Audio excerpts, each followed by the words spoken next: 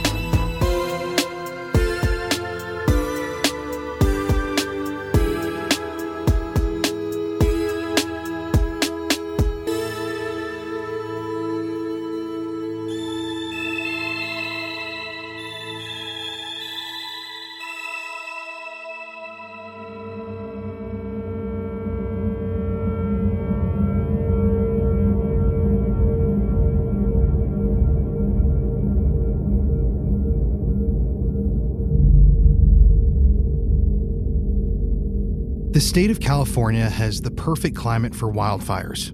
It's dry, windy, and there are flammable plants that cover the landscape. Because of this, thousands of wildfires tear through California each year, destroying homes, people's lives, and millions of acres. The state currently spends billions of dollars towards fire prevention. But even then, fires there seem to be inevitable. And a disturbing fact is that a large percentage of these fires are started by humans, whether it be an unattended campfire, a discarded cigarette, or an act of arson. Back in the early 1980s, cities all across Central and Southern California were being affected by these wildfires. There were thousands of them, and investigators were sure that someone was starting them on purpose. So the Glendale Police Department and Fire Department actually created an arson investigation unit, just so they could try and track down who this arsonist was. But finding them would be difficult. You see, arsonists usually act alone, and a lot of the time, the physical evidence at the scene is destroyed. But not all the time. At the site of one of these fires, arson investigator John Orr found an incendiary device, which is what the arsonist used to start the fire. It was 3 matches attached to a cigarette with a rubber band. And as John Orr studied this device with his colleagues, it's clear that whoever created it is pretty smart. because the way the device works is the arsonist will light the cigarette, throw it down on the ground, and then walk away without anyone noticing. It'll take the cigarette about 10 minutes to burn down, where it will eventually ignite the matches, which will then set the brush on fire. And from here, the fire will spread fast, destroying all of the land around it. So when the arson investigators found this device, they knew that they had an arsonist in their community. And based on the amount of fire started in the area, it was clear that this person was very dangerous. However, years and years would pass and they were never able to find their perpetrator. But the Arson Investigation Unit continued to investigate suspicious fires in both Glendale and surrounding communities. And in October of 1984, they would get called to the city of South Pasadena, California. In the middle of the day, during business hours, an employee at an Albertson store was stocking the shelves when all of a sudden, they saw thick black smoke coming from the potato chip aisle. Now, luckily, firefighters came and put the fire out before any real damage was done, but seeing that there was nothing around to ignite the fire, they decided to call John Orr from the Arson Investigation Unit. And I'm sure at first everyone thought that it was just some teenagers that came in and were playing some sick kind of prank. But as John Orr begins looking through the ash and debris, he stops in his tracks. There, among the burned potato chips, were 3 matches attached to a cigarette using a rubber band. It was the signature device of the person that they had been looking for years. And John knows that this is their serial arsonist because the device looked identical to the device found at the wildfires. So not only is the arsonist in the area, but it's also clear that he's escalating. Shortly after the fire at Albertsons, investigators are alerted to another fire in South Pasadena at a store called Vaughn's Market. And just like at Albertsons, someone set a display of potato chips on fire. So the arson investigators rushed over to that scene, but the display was so burned, they weren't able to locate the incendiary device. But it was clear that this was the work of their serial arsonist. And as John Orr studies the scene, he concludes that their suspect is not only smart, but he's also knowledgeable about fires, and that he likely chose to set the potato chips on fire at both stores because of their oils and flammable packaging. Now, unbeknownst to everyone, the fire at Vaughn's Market is not the last time the arsonist will strike that night. In fact, just a few blocks down the road, another store in South Pasadena will erupt in flames. In the busy suburban neighborhood of Raymond Hill, there's a popular outdoor shopping plaza. And one of the shops there is this huge 18,000 square foot department store called Olay's Home Center. And it was just like any other department store. They had all of your home improvement needs and tall shelves of supplies going all the way up to the ceilings. On the night of October 10th, 1984, Billy and Ada Deal arrived at Olay's at around 7:30 p.m. with their 2.5-year-old grandson, Matthew Triodal.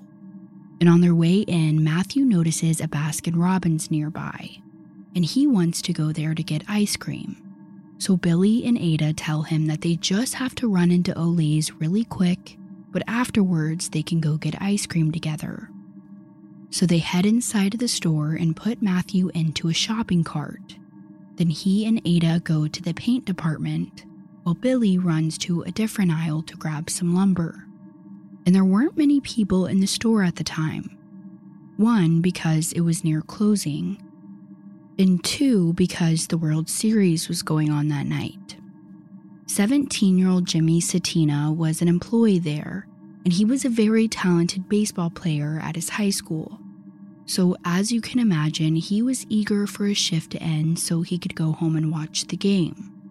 Another employee there was 50-year-old Carolyn Krause, who was a mother of 2 and wife to an LAPD lieutenant. But at around 8 p.m., as the remaining customers finished up their shopping, a young employee named Jim Obdam sees thick, dark smoke coming from a display rack near the front of the store. So Jim and the other employee, Carolyn, began going through the aisles telling everyone to make their way towards the exit. But no one was panicking just yet.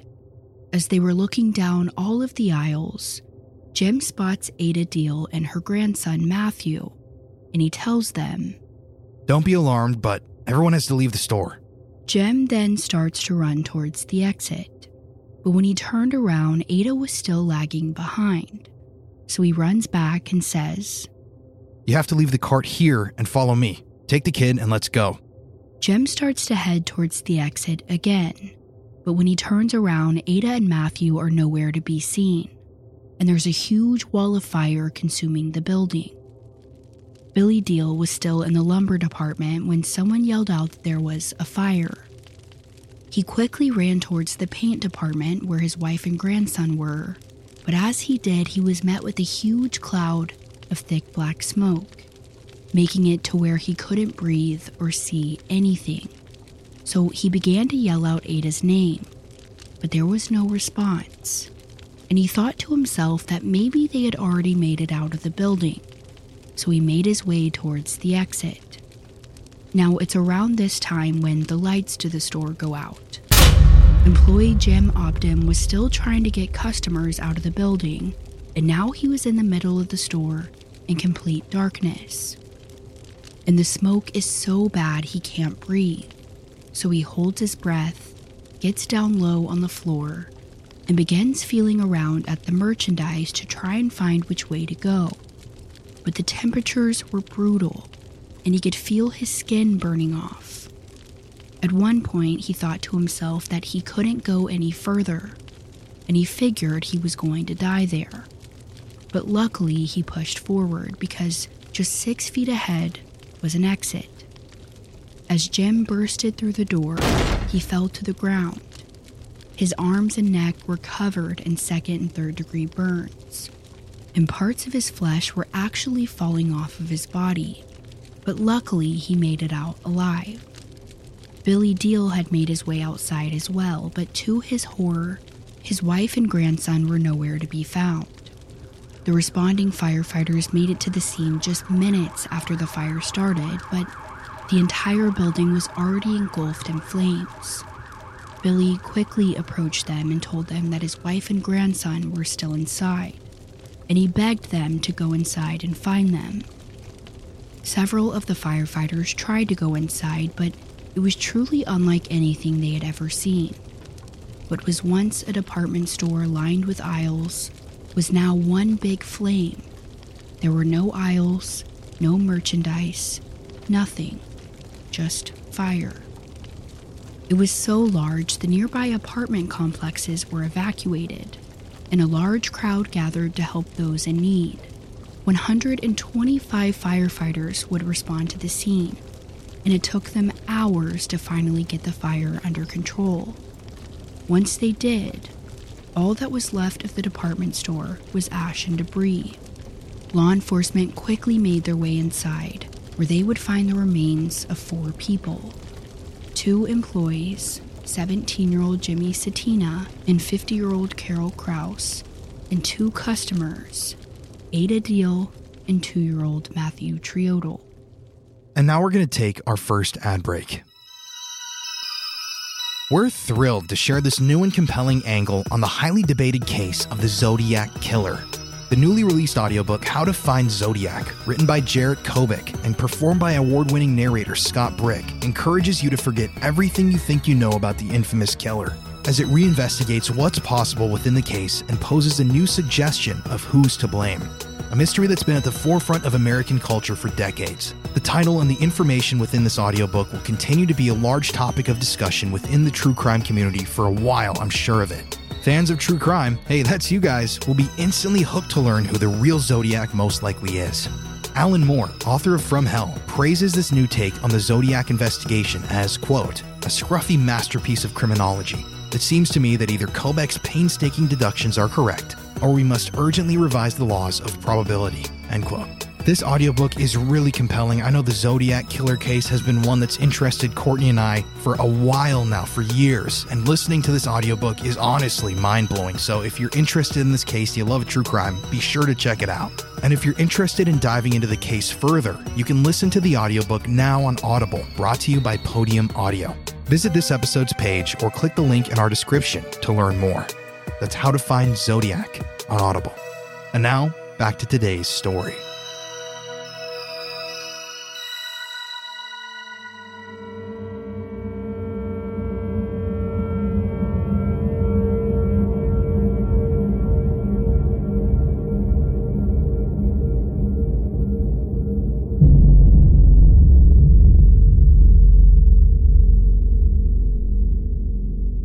Three fires in one city, all within a couple of hours of each other. And they all occurred at stores during business hours. When the Glendale arson investigators heard about the fire at Olay's, just a few blocks down the road from Vaughn's Market, they all made their way over to find a truly devastating scene. There was nothing left of Ole's home center, just ash, debris, and the lingering smell of smoke. So John Orr and John Allen began walking through the scene looking for signs of arson. In a normal fire, you'd look for the area that's the most damaged, and that's where the fire started. And from there, you'll look for a spread pattern. In arsons, you'll see a number of different spread patterns, but a common one is the classic V pattern. When someone intentionally sets a fire, it will often burn up and out, creating a V shape, and that's exactly what was seen here. Another suspicion that they had was that this fire spread way faster than a normal fire. Now, John Orr tried to tell Sergeant Jack Palmer about these arson suspicions, but he didn't seem very interested in looking into it. Even though there were 2 arson attempts in stores hours earlier, it seemed like he was more focused on recovering the bodies inside, which is understandable in a sense. I mean, the families of the victims had come to the scene and were sobbing out front knowing that their loved one was trapped inside, burned to death.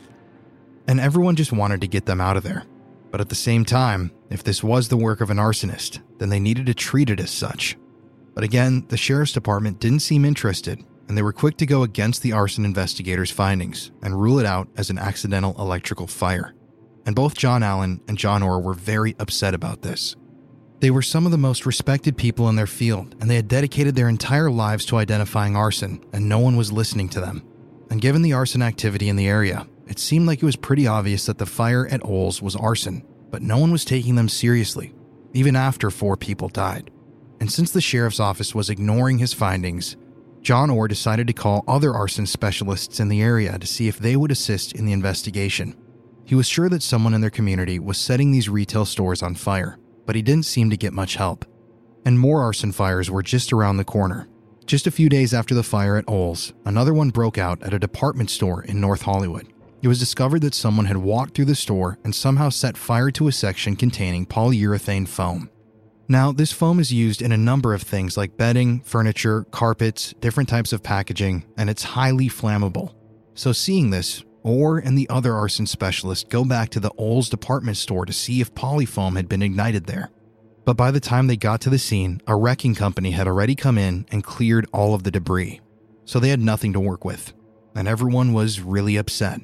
This arsonist had killed 4 people, and because of the sloppy investigation, it looked like they were going to get away with it. Now, it's clear that whoever the arsonist was knew more than the average person about fire and how it works. In 2 of the known fires they started, they chose a very specific material to start the fire on.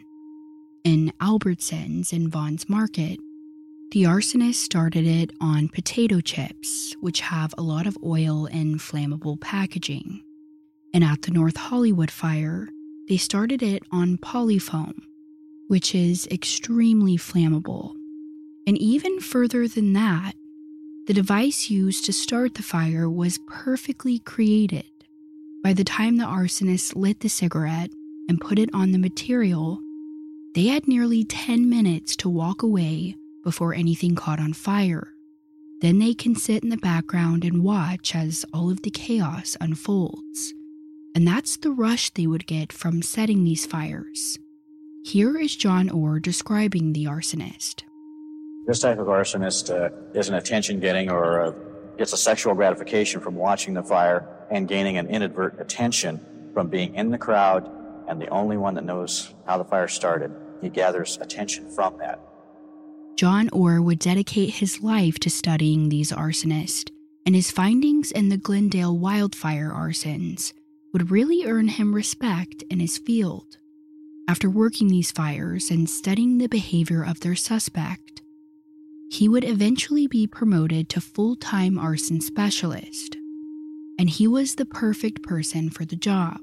He learned everything there was to know about the subject, and he really dedicated his life to his work. And once John was brought onto the Glendale Arson Investigation Unit, they were clearing about 21% more arson cases than the national average because he was so good at his job. On their own arson investigations, they were working because he knew everything. He even got some of his work published in respected firefighting publications, and he would teach seminars about his arson research. So the fact that the investigators at the Olay fire weren't listening to him was upsetting to say the least. 2 months after the oil fire that killed 4 people, employees in another oil store would see smoke emanating from a display rack containing polyfoam, which, again, is one of the most flammable materials in these department stores. Luckily, this time they were able to put it out, and found in the ash was another incendiary device, the exact same one used in all of the other arsons, a cigarette and 3 matches attached with a rubber band. The scene was eerily similar to the other old fire, except this time they were able to put it out in time and there were no casualties. But this just confirmed even further that the first oil fire was indeed arson. But even then, investigators didn't see the connection, and they were adamant that the first oil fire was accidental. But it wouldn't be long until the arsonist would strike again. On January 13th, 1987, in downtown Fresno, California, an employee at a Payless department store noticed a display of sleeping bags suddenly erupt in flames. Now, luckily, their building had an overhead sprinkler system that activated once the fire started, so everyone made it out safely and no real damage was done. But the following day, thick black smoke started to billow from the Hancock Fabric Store, located right across the street from the Payless. And as the old saying goes, when there's smoke, there's fire. Inside, a customer was shopping when all of a sudden they looked up to see a huge wall of flames that came out of nowhere. All the customers quickly make it out, but within seconds, the store is completely engulfed in flames. Firefighters quickly arrive on scene, but the fire has already spread tremendously, and it's going fast, suspiciously fast. They arrived just 4 minutes after the fire alarm went off, so they were there quickly, but the damage had already been done. Once they got control of the fire, they begin their investigation, where they find that the origin of the fire was a bin of polyfoam pellets people use for storage, the most flammable item in the store. And at the bottom of the ash and debris, investigators find an incendiary device, a cigarette attached to 3 matches using a rubber band. But this time, it's wrapped in a yellow piece of notebook paper. This paper was likely used to hide the incendiary device when the arsonist walked through the store. Now, these investigators have no idea the amount of damage this arsonist has done throughout California, but they do know that he's hit 2 different fabric stores in Fresno within 24 hours. And as they were figuring this out, he would hit another one just down the street. The 3rd fabric store was called House of Fabrics, and during business hours, an employee saw smoke coming from a bin of polyfoam pillows. Luckily, the fire actually put itself out, but when the employee looked in the bin, they found a cigarette attached to 3 matches, folded up into a yellow piece of notebook paper. Now, from here, the arsonist decides to move to Bakersfield, California, about an hour south of Fresno, and they stop at an outdoor shop and set a display of sleeping bags on fire. They get the fire under control, but as soon as investigators arrive on scene, they get word of another fire just down the road. This one was at a thrift store. The store's manager was in the back doing inventory when suddenly he smelled smoke. Then shortly after, someone yells out, "Fire!" And luckily, he was able to quickly grab a fire extinguisher and put out the flames before it could spread any further. And again, when investigators arrive on scene, they find the arsonist's signature incendiary device. So the Bakersfield investigators call in Captain Marvin Casey to help them in their investigation. Now, they hadn't yet got the news about the other fires in Fresno, so still no one knows how dangerous this arsonist is. But Captain Marvin Casey is determined to bring this person down, so he carefully takes in the incendiary device as evidence. Now, eventually, Captain Marvin Casey learns about the fabric store fires in Fresno, and he's in disbelief. This arsonist is targeting cities all over California, and the MO is the same across each city. Large department stores using that same incendiary device on highly flammable material. And even more concerning is that this person is starting these fires in broad daylight with witnesses all around. So they know that they have a very dangerous person on their hands. And since he's starting fires in multiple jurisdictions, this is now a federal case, and it's now in the hands of ATF. They work with Captain Marvin Casey, and the best piece of evidence they have is the partially burned incendiary device recovered at the Bakersfield fire. So they examine it, and surprisingly, they find a fingerprint on the yellow piece of paper that held the cigarette and matches. And this is huge. In a fire, evidence like that usually doesn't make it through, but they have their fingerprint. And surely, whoever this arsonist is has likely spent some time in jail, so they figure they're right around the corner from learning their identity. But unfortunately, that wouldn't be the case. They run the fingerprint through the national database, but there's no match, meaning this person has never been to jail, and investigators are back at square one. So Captain Marvin Casey decides to start looking into other fires around California that were similar, and he finds an alarming amount. 2 of them were along Route I-99, and they were arson fires involving that polyfoam we keep mentioning.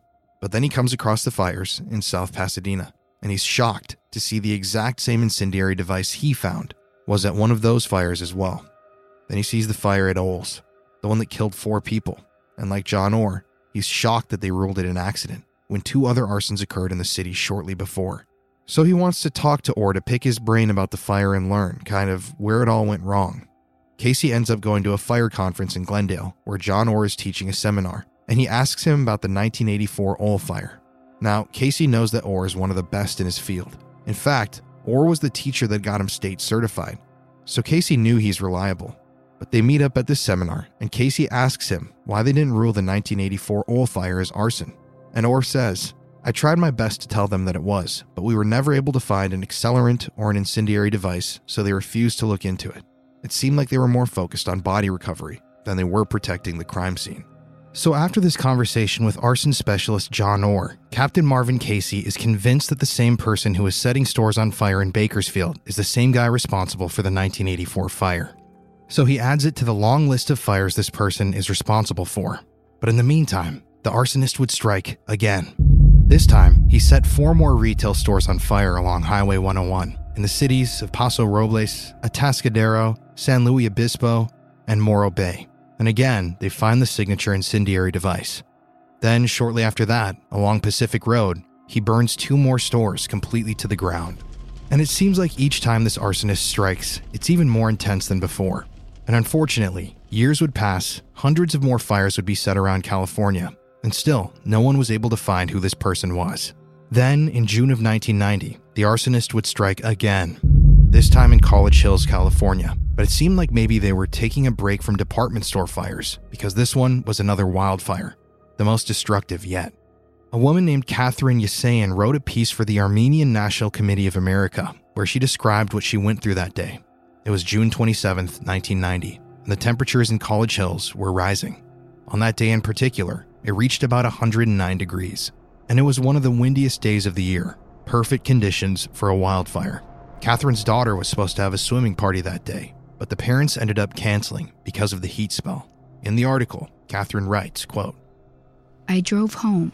Since it was so hot, I didn't even put the perishables in the refrigerator. I just left everything on the counter and rushed to take a shower so I could cool off.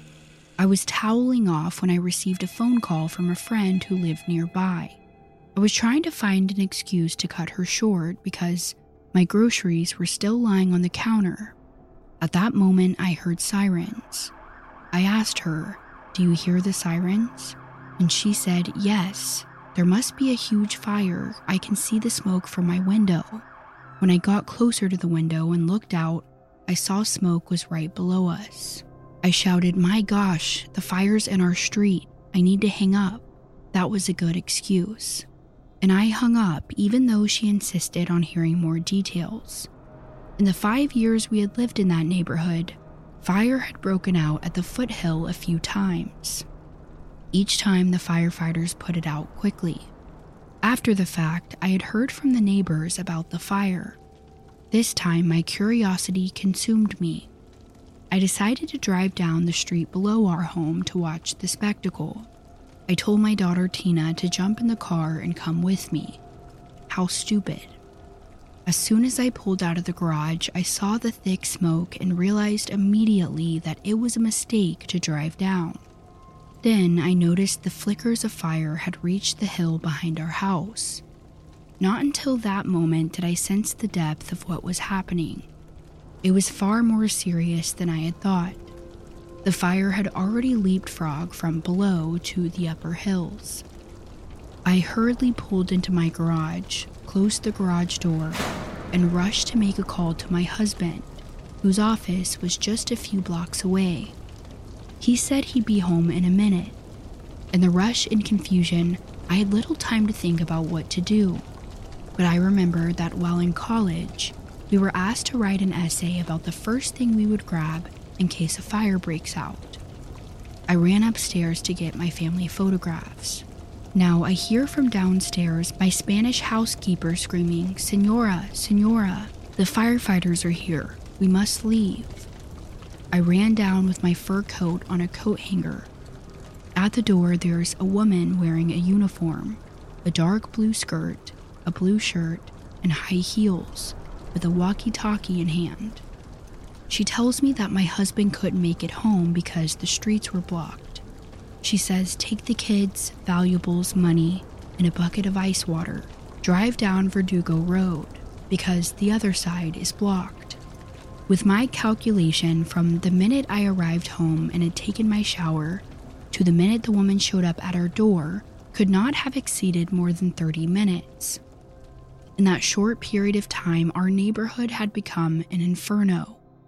While we were driving down the hill, I noticed a guy that had his mouth covered with a handkerchief and was running door to door to make sure people were aware of the fire. A few houses down, I saw a neighbor putting paintings into the car to save them. Their house got major fire damage, but they saved the paintings. That's all I remember while leaving the neighborhood. Next, in my mind's eye, I see we're all gathered outside of my husband's realty office in a shopping center a few blocks down from our house, and we were watching the flames consume the homes. Thick smoke was billowing over the hills, and flickers of fire were dancing on the slopes. We could see the houses burning to pieces. The helicopters were hovering and dropping huge buckets of water. It was a surreal and extremely intense situation. End quote. This fire that the arsonist started was so intense, it spread across an 8-lane freeway.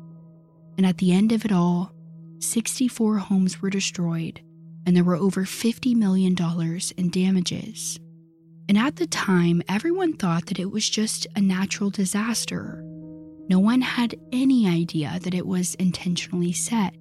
Now, luckily, there were no casualties, but losing your home in a fire is incredibly traumatizing, even if everyone makes it out alive. My childhood home actually burned down back in 2008. Luckily, I wasn't there at the time, but it was during Hurricane Ike, and my dad was home. And because it was during a hurricane, we didn't have power. And the generator he was using surged, and it caught our home on fire. And by the time he noticed, most of our home was already gone. But I remember him calling me, and I'll never forget the panic in his voice. And like Catherine said, in that situation, you immediately think, what do I need to grab? And you only have a few minutes to do it all.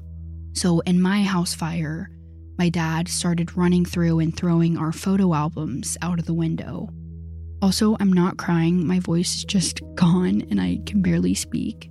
But yeah, this was back in 2008, so we didn't have social media where you have albums of photos of your families and everything, so all you have are these photo albums. Luckily, my dad was able to save them all, but we did lose everything. Our house was a complete loss, and we even lost my dog in the fire too. I just remember standing in the ashes of my house and realizing that all I have are the clothes on my back. And it is incredibly difficult to lose your home in a fire. And the fact that 64 families were homeless because of this incident is just heartbreaking. And I can't imagine how infuriating it would be to not only learn that you lost everything, but that someone intentionally started the fire. And now we're going to take our second ad break. In life, I'm always learning new things about myself. It's actually crazy being married to Courtney because she is constantly pointing out things that I do that I don't even realize that I do. Things that I do that might have a deeper meaning. And getting to know yourself can be a lifelong process, especially because we're always growing and changing. I know that I'm a lot different than I was a couple of years ago, and so is my mind. Therapy is all about deepening your self-awareness and understanding, because sometimes we don't know what we trust or why we react the way we do until we talk through things. That's why Courtney and I love BetterHelp. BetterHelp connects you with a licensed therapist who can take you on that journey of self-discovery from wherever you are. Like I've said before, I love therapy. Therapy is one of the best things that I've ever done for myself. If you haven't ever enrolled in therapy or tried it out, I would highly suggest it to everybody, even if you're at the most happiest, most amazing time in your life. Therapy can really benefit everybody. And if you're thinking of starting therapy, give BetterHelp a try. It's entirely online, designed to be convenient, flexible, and suited to your schedule. And all you have to do is fill out a brief questionnaire to get matched with a licensed therapist. And one of the things I love about BetterHelp is that you can switch therapists anytime for no additional charge. So, discover your potential with BetterHelp. Visit BetterHelp.com/MIA to get 10% off your first month. That's BetterHelp, HELP.com/MIA. And now, let's get back to today's story.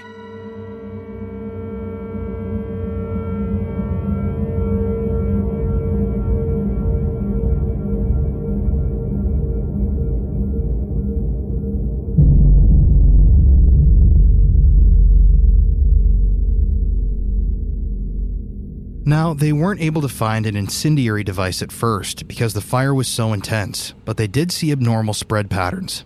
Normally, in a brush fire, it'll spread in all directions. But here, it spread in that infamous V-shape, which is evidence of arson. They also found that there were about 10 separate brush fires set in College Hills that day, so clearly someone wanted to watch it burn. And after learning that the College Hills fires of 1990 were the work of California's serial arsonist, investigators were more eager than ever to find their perpetrator. Here's arson specialist John Orr speaking at the press conference. Fumes generated by the fire itself were extremely toxic. About a 5-block area had to be evacuated. Knockdown was achieved after about 2.5 hours and full extinguishment after about 1 a.m. Now, after a while, investigators do end up finding the ignition source to the College Hills fire, and it's a disposable lighter that has this piece of metal jammed into the depressor, which is that little part you push down.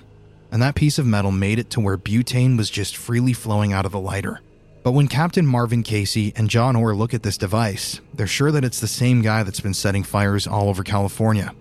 And they know this because the piece of metal on the lighter is attached with a rubber band, the arsonist's signature. So John Orr and a detective from Glendale PD went to the location of where the fire started, and they started asking around if anyone saw anything suspicious around the time of the fire. One lady said she saw a man standing near the fire's origin, who was around 5'10", with dark hair, but that was about all they had. Now, from here, a profile was made on their suspect, and it turns out that they were dealing with a pyromaniac rather than an arsonist. An arsonist is someone that sets fires with malicious and criminal intent. A pyromaniac, on the other hand, is someone dealing with impulse control. And oftentimes, before they start a fire, they'll feel a lot of tension. But as soon as they start the fire, all that tension goes away, and they feel a huge release. And sometimes, they even feel a sexual release. Following the College Hills fires, the suspect's tension was rising, and the impulse to start another fire was stronger than ever before. So within 3 hours, they set 5 different stores on fire in Inglewood, Lawndale, and Redondo Beach. And again, these fires were in broad daylight while customers were inside. And these fires were huge. In fact, a number of people almost died being trapped inside of the buildings. But luckily, everyone would make it out alive. Then, from December of 1990 to March of 1991, there would be 19 more arson attacks around Central and Southern California. And they were all at department stores in the middle of the day. And the fires started on highly flammable material with the arsonist's signature device. Captain Marvin Casey and the ATF task force working the cases are shocked that out of all of the fires this person had started, they still only have one piece of evidence. That single fingerprint from the Bakersfield department store fire. Now, it had been years since they had put that fingerprint into the system. And since there had been some advancements in technology, they decided to send it off to a lab in LA where they would analyze the print and submit it to the Department of Justice. And what do you know? Finally, they had a match. And the name on their screen would shock everyone. The fingerprint belonged to arson investigator John Orr, the very man that had been at the scene on a number of the cases. And the reason it showed up now was because law enforcement officers also have to submit their fingerprints. And when they ran it through again, his name came up. Now, when the investigators learned this, they thought that it had to have been some kind of mistake. Like maybe his fingerprint got on it when he was investigating the scene. But Captain Marvin Casey assured them that John Orr was never at the Bakersfield scene during their investigation. And the only way his fingerprint would have been there is if he was their suspect. Now, Captain Marvin Casey had suspected that the arsonist was a firefighter for some time now. And he shared this theory with a number of people, but he had been dismissed. And the reason he came to that conclusion was because he noticed that a lot of the arsons were happening in the same city that these arson seminars were taking place.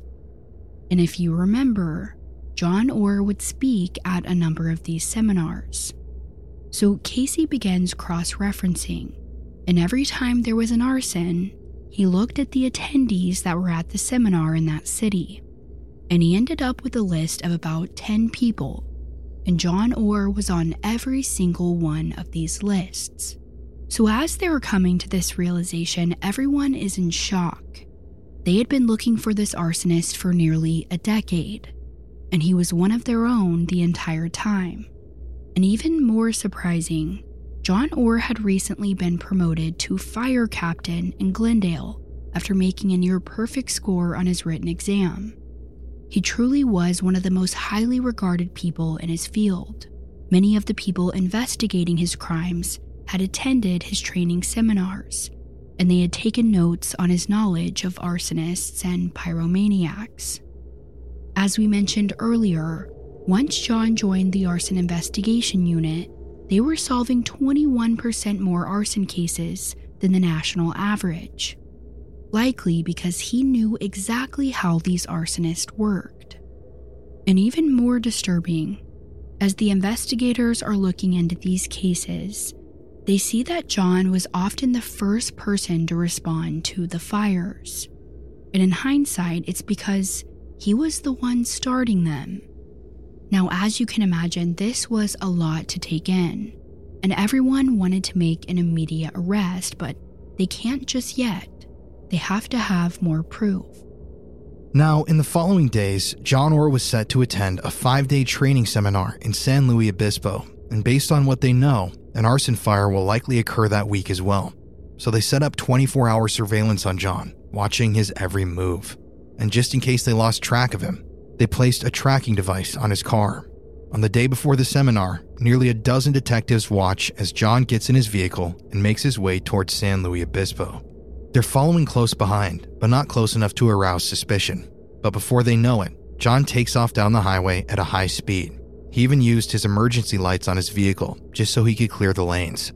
Luckily, they had aerial surveillance because the investigators on the ground eventually lost track of him. But John went straight to his hotel and didn't make any stops along the way. They eventually catch up to him and continue their surveillance. John laid low the first day of the trip, but the following day, detectives follow him to a convenience store. One of them goes inside and pretends to be a customer as they watch John go to the counter and purchase 2 packs of cigarettes. But interestingly enough, John wasn't a smoker.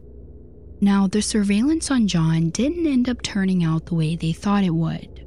During the first 4 days of the training, he didn't do anything to raise suspicions. But the detectives did note that he never once took a smoke break, and there weren't any cigarette butts in his hotel room either. Maybe John suspected they were onto him. Or maybe his urge to start a fire just wasn't as strong this time around. But on the last day of the seminar, detectives watched as John walked outside and began looking under his car. And after a few seconds, they see him pull off the tracking device.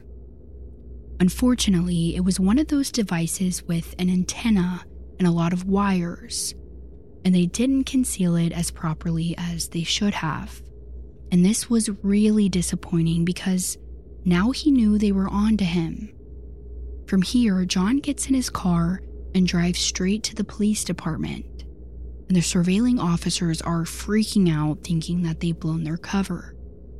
But as it turns out, John Orr has no idea that it's a tracking device. The officer he spoke to even told him that he could contact their bomb squad, but John said that that wouldn't be necessary, and that he would take it himself to the nearest explosive disposal range. Now, when the surveilling officers heard this, they quickly called the range and told them that their arson suspect is on his way over, and he's going to bring you a tracking device, so we need you to play along with it and pretend that it's indeed a bomb. And they agree. John shows up, and they set up this fake operation like they're taking a bomb off his car, and they assure John that the device was harmless, but they'd send it off for testing anyways. But before John leaves, he takes a picture of the tracking number on the back of the device. And investigators are a little nervous about this, because that tracking number will trace the device back to the ATF. But after this, John goes back to the last day of the training seminar and acts like nothing ever happened. And this entire operation ended up leading investigators to a dead end. John never tried to start any fires, and many people believe it's because he suspected someone was onto him.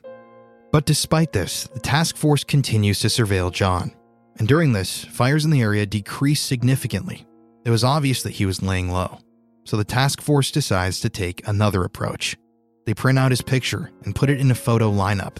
They then took the lineup to a number of witnesses from the various arson fires and asked them to identify anyone that was there at the time the fire broke out. And what do you know? A number of these witnesses said that John was either a customer in the store before the fire broke out, or that he was in the area shortly before the fire started. They also checked the Glendale call-out sheets and found that John was unaccounted for every single time there was an arson. And this was huge. So much so that they actually started gathering all of the evidence to bring to a federal grand jury. And as of now, they really only had enough evidence to charge him with the Fresno and Bakersfield arson spree, the one where his fingerprint was found on the incendiary device. But investigators were working to get a search warrant on his home to hopefully find more evidence of the 2,000 other fires he was suspected of starting. And during this time, they found out that John Orr was actually writing a novel titled Points of Origin. And it was the story of a serial arsonist firefighter named Aaron Stiles. And John's made-up character was eerily similar to himself. Both were firefighters, both non-smokers, and they both used incendiary devices to start fires. In one part of the novel, he wrote, "The time delay device would ensure a clean escape. He had nothing to worry about. He planted the device 5 minutes earlier, and panic ran through the store. Customers would surely be trapped in the flames." John wrote all about the sexual release Aaron would feel when he committed arson, and the scenes in which he described this sexual gratification were nearly identical to the scenes of the arson fires happening throughout California in real life. And a lot of the stuff he was writing about wasn't even in the public record, so the fact that he was recounting real arson stories when he wasn't even working these cases proved that he had knowledge that only the arsonist would know. And in the book, just like John, his character Aaron would always use an incendiary device to start fires in large fabric or hardware stores, and he always picked polyfoam or other highly flammable materials to start the fire on. And lastly, his character would start fires every time he attended an arson seminar. In another part of the novel, he writes, "He was a loner and insecure. His fires gave him the much-needed attention he craved. He was, after all, the only one who knew how the fire started. To Aaron, the fire was beautiful, causing his heart rate to quicken and his breathing to come in shallow gasps.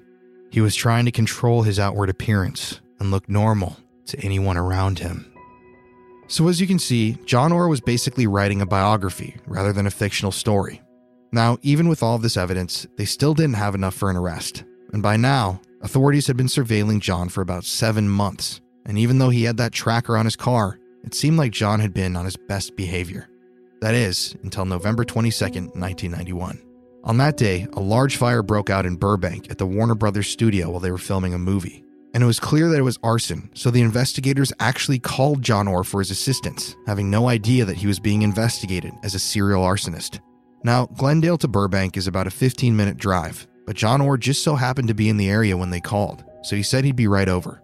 And apparently, the location of where the fire started was really hard to get to, so they told him that they would meet him outside and lead the way. So they're waiting for him outside of the gate when they get word that John was somehow able to find it all on his own, which was strange. Now, when the task force gets word of this, they immediately check his tracking device, which showed he was near the studio when the fire broke out. So finally, after 7 months of surveillance, John slipped up. It seems like he truly couldn't resist his urges any longer. And with that, they issued a warrant for his arrest. On December 4th, 1991, as John was at home walking to his vehicle, investigators approached him, yelling for him to put his hands in the air. John truly didn't see it coming, and by the look on his face, he was scared. Officers from LAPD and the ATF task force quickly placed him under arrest. Following this, he was brought in for questioning, where he adamantly denied his involvement in the fires. At some point in the interview, however, he defeatedly asked how many of his fingerprints they found at the arson scenes. It seems like he knew he had been caught red-handed.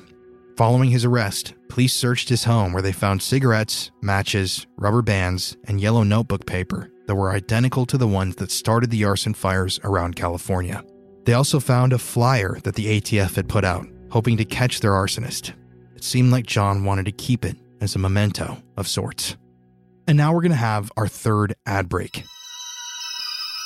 I know that we've talked about this on the show in the past, but I have to bring it up again, microdosing.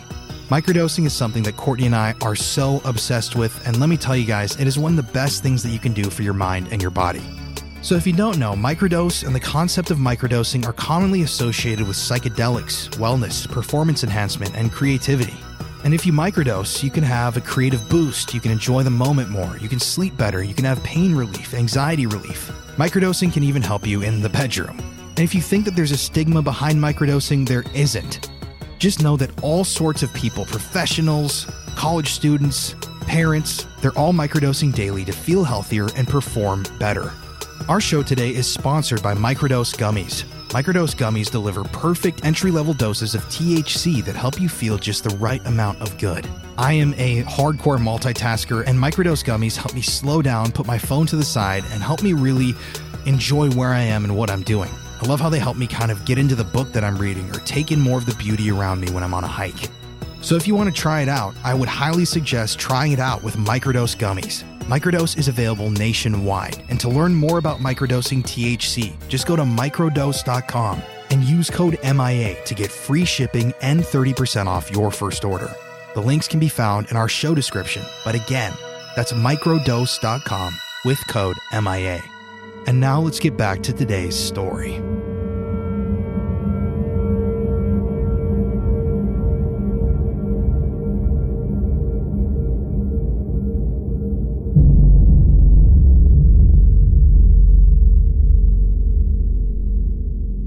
Another disturbing fact about John Orr's crimes is that he often photographed the fires he started as they were burning. And he always said it was for educational purposes, but in hindsight, it's clear that it was all for his own sick pleasure. Even more disturbing is that he photographed the 1984 Olay fire as 4 people were dying inside of the building. And investigators even found some photos of the buildings before they were set on fire, meaning he photographed them knowing he would come back and burn it down. And lastly, found at his home were letters to literary agents. One read, quote, "My novel is a fact-based work that follows the pattern of an actual arsonist that has been setting serial fires in California over the last 8 years. He has not been identified or apprehended, and probably will not be in the near future. As in the real case, the arsonist in my novel is a real firefighter." End quote. Now, as you can imagine, when word got out that California's serial arsonist was the Glendale fire chief, everyone was shocked, especially his colleagues who had worked with him for years. But you know how sometimes you'll find something out and everything kind of starts making sense? Like you're finding connections that you didn't know before. Well, his colleagues are connecting all the dots, and they are positive that he was responsible for the 1984 fire that killed 4 people. And the reason he was so pissed that they ruled it an accident is because he wanted the credit for that fire. I mean, John himself said that the arsonist loved attention. I played this clip earlier, but let me play it for you again. Here is John Orr describing the arsonist. This type of arsonist isn't attention-getting or gets a sexual gratification from watching the fire and gaining an inadvertent attention from being in the crowd and the only one that knows how the fire started. He gathers attention from that. Even further, he once wrote in the American Fire Journal, quote, "The fire becomes a friend they can relate to. The fires bring attention, friends, admiration as heroes, self-esteem. Like a drug addict, one good score leads to the desire for another." End quote.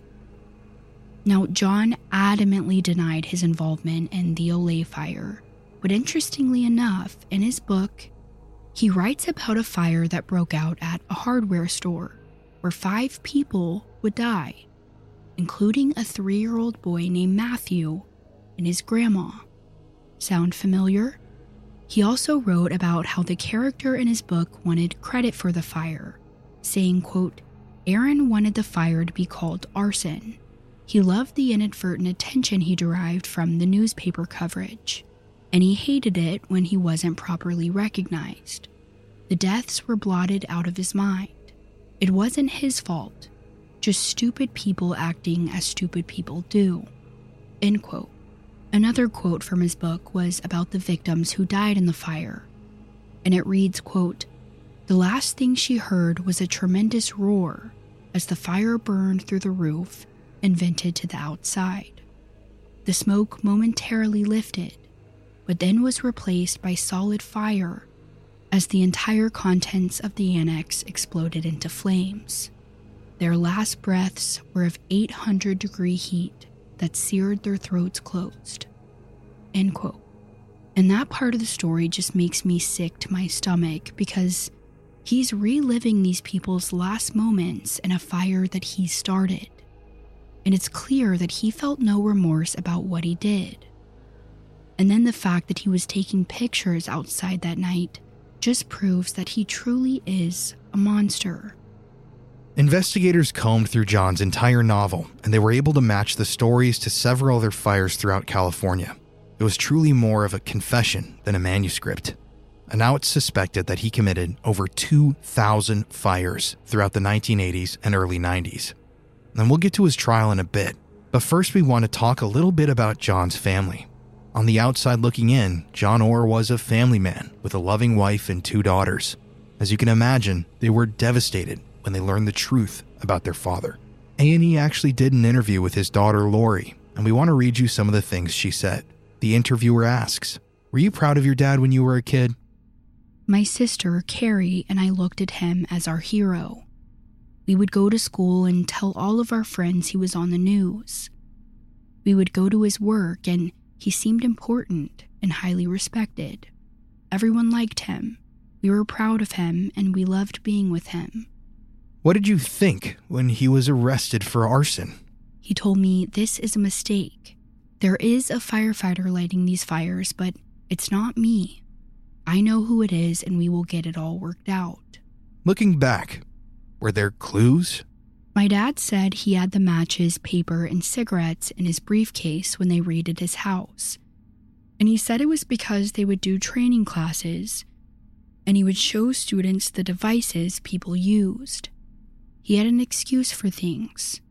And my sister and I were young enough that we didn't know any better. We just took it all at face value. We loved our dad. He was a hero. Why wouldn't we believe him? We'd never caught him lying to us before. When did you really start doubting him? When he was arrested, I kept saying, if I was being charged with something I didn't do, I'd say, you gotta believe me, I didn't do this. He never did any of that. All of these little things kept popping up that were bothering me. Over time, I read my dad's novel and the book Fire Lover, A True Story. I talked to a family member who told me about catching him with cigarettes and confronting him because he didn't smoke. My dad told that person that he was lighting brush fires, but not to worry because no one was getting hurt. That, to me, was the smoking gun. I was like, why didn't you tell me that sooner? On July 21st, 1992, John's trial would start for the arson sprees in Fresno and Bakerfield. At the end of it all, the jury would find him guilty on 3 counts of arson. At his sentencing, John continued to declare his innocence, reading to the court, "Your Honor, my life has been dedicated to the fire service and law enforcement for over 22 years. I have personally been trapped by fire and smoke on 3 occasions. I know the panic, the terror, and the helplessness that even a well-equipped professional firefighter can experience as a fire advances out of control. I know how those witnesses felt. My heart went out to them. I don't wish that kind of experience on anyone.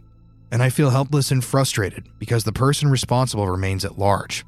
I have fought fires, performed rescues, and carried the bodies of men, women, and children who have died as the result of fire and smoke." But the judge didn't seem to have much sympathy, and he told John, "The evidence was substantial. You are guilty on each of these counts, and what I must say to you as a sworn law enforcement officer is that the proof of your guilt then establishes that you betrayed the highest trust that was placed in you to protect the public from the terror you have described." Following this, John Orr was sentenced to 30 years in prison, and he was ordered to pay the victims of his crimes over $225,000 in damages. And if for whatever reason you're listening to this and questioning John Orr's guilt, it should be noted that the fires around Central and Southern California dropped 90% after John was arrested. And now we're going to take our final ad break. You guys know how much we love HelloFresh, and once again, we have to spread the gospel of HelloFresh to y'all because once you sign up, I don't think you will ever, what would you call that, unsign up, unsubscribe, whatever it is. HelloFresh is one of our favorite products and our favorite services that we've ever talked about on the show. But what is it? With HelloFresh, you get farm-fresh, pre-portioned ingredients and seasonal recipes delivered right to your doorstep. You can skip trips to the grocery store and count on HelloFresh to make home cooking easy, fun, and affordable. That's why it's America's #1 meal kit. One thing that we love is that HelloFresh takes the hassle out of mealtime and delivers those pre-portioned ingredients and easy-to-prepare recipes right to your door. It's awesome because Courtney and I don't even have to leave the house to go grocery shopping. We're so busy. It's amazing to have HelloFresh just shipped right to us.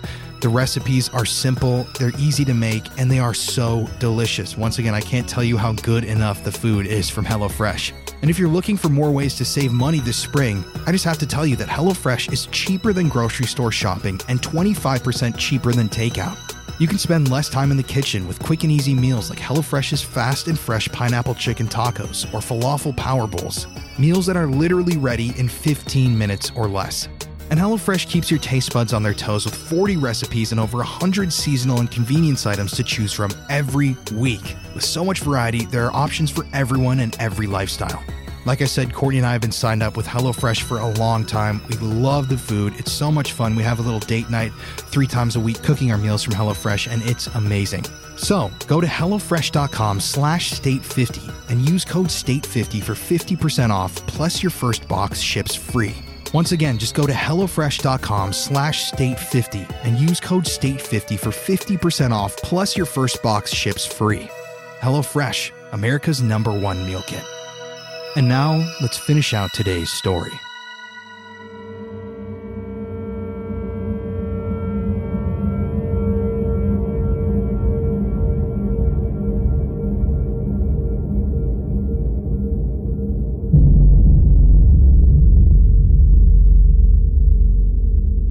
Now, John Orr's time in court was far from over. The following year, he was facing 8 more counts of arson, but he ended up making a plea deal where he pleaded guilty to 3 of them.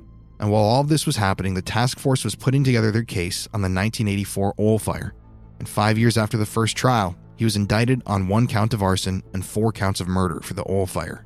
He was also charged with arson in the Warner Brothers fire and 16 counts of arson for the College Hills fire that he started, and additionally 3 other counts for fires around the Glendale area.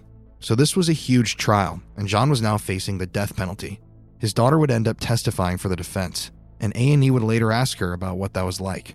Her response was, "I was in 100% save my dad's life mode. When I was walking through the very full courtroom and didn't recognize anyone, I looked at him. He was the only person I knew in there, and he just stared at me. I thought he would at least mouth, 'I love you' or something, but there was nothing. That's one of the little things that bugged me at the time, but not enough to question his innocence." They then asked her, "Was he grateful for your testimony?" To which she responded, "No, not at all. He never said a word about it. He didn't even ask us. His attorneys asked." In the closing argument, the prosecution said, "He was as much a killer as someone who shoots their victim face to face. Only how John Orr did it was with so much more terror and deception. Under the guise of being the protector of good, John Orr was in fact the perpetrator of evil." Now, the jury would end up finding John Orr guilty of all of the arson charges and all 4 counts of first-degree murder. During the victim impact statements, Matthew Chiodo's mother and Ada Deal's daughter Kimberly would say, "I frequently feel the way a cat looks when you hold it by the scruff of the neck in midair, with arms and legs and everything going everywhere. And it is trying to get some kind of perch, but it can't. Because when I lost my mom, I lost the person who held my hand when I learned to walk. I lost the person who put the veil on my head when I got married. The one person who I probably would have turned to, who could understand the mother's loss of a child, was my mom. But she wasn't there to comfort me. And in losing my child, I have lived with that guilt and the shame of it every single day, because I know how afraid he was of dying in that horrible place. I know he saw that mommy would come and save him, because that's what mommies do. And I never came." During his sentencing, the jury voted against the death penalty, and he was sentenced to 4 life sentences, 1 for each of the lives that he took. Following his trial, John was brought to a California state prison, where he remains to this day. And since then, he has maintained his innocence, stating that the only reason he took that plea deal was because that was the best deal he was going to get. And he continues to claim that his book was entirely fictional. It was all a big misunderstanding. But it's safe to say that John Orr is a liar. And in reality, he's one of the worst serial arsonists our country has ever seen. I really wanted to tell this story on the podcast because I thought it was so interesting. A man sworn to fight fires, to protect people from the flames. A trusted official that behind closed doors was starting all of the crimes that he was working on solving. And I think at the end of the day, it really is safe to say that John learned the hard way that if you play with fire, you're eventually gonna get burned. Hey everybody, it's Colin here. Thank you for listening to this week's episode of Murder in America. I'm sorry we had to take a break the last week because Courtney and I have had the flu. We've actually been really sick. We lost our voices. Mine was gone for almost a week. Courtney's is still healing right now, as you can probably hear in this episode, but we're so thankful for all of you guys who are out there listening and to those of you who joined us for our live stream on Instagram last week, which was awesome. But I want to shout out our new patrons this week: Ashley Lazur, Crystal Yaraguz, Scarlett Roche, Nathan Sumpton, Chris Baby Rums, Brian Tripadina, Tasha Adkison, Zachary Simpson, Jordan Dennis, Garrett Mills, Lindsay Cook, Lacey Powell, Dustin Burrell, Tammy Goodson, Ravenna Kelly, Steve Dahmer, Sloan Niehaus, Agent Nuggies, Robin Brewer, Heather Marie, Minty Green, Oscar Castillo, Kayla Hull, Carol White, Nick Kemmler, Andrea Finlay, Danya Rojas, Kathy Martinez, Trinity, Maddie Gassard, Danny Wynn, Phoebe, Belinda Lively, and Heidi Rodriguez. Oh my God, guys, once again, I'm so sorry if I slaughtered any of your names, but thank you all so much for being patrons and for becoming patrons. If you don't know what that is, all you have to do is sign up to become a patron at patreon.com. Just go search Murder in America there. We post the ad-free versions of every episode that we air here on the show on our Patreon as soon as the episode drops on all streaming platforms. So if you don't like the ads, head to Patreon. We're working on getting some bonus content up there too. If you want to follow us on Instagram, head to Murder in America on Instagram. We post case photos from every case that we cover here on the show. And I just wanted to tell you guys one more time how appreciative we are of you all and how much we love you. From here in Philadelphia, I guess we will see you guys next week. Have a good one.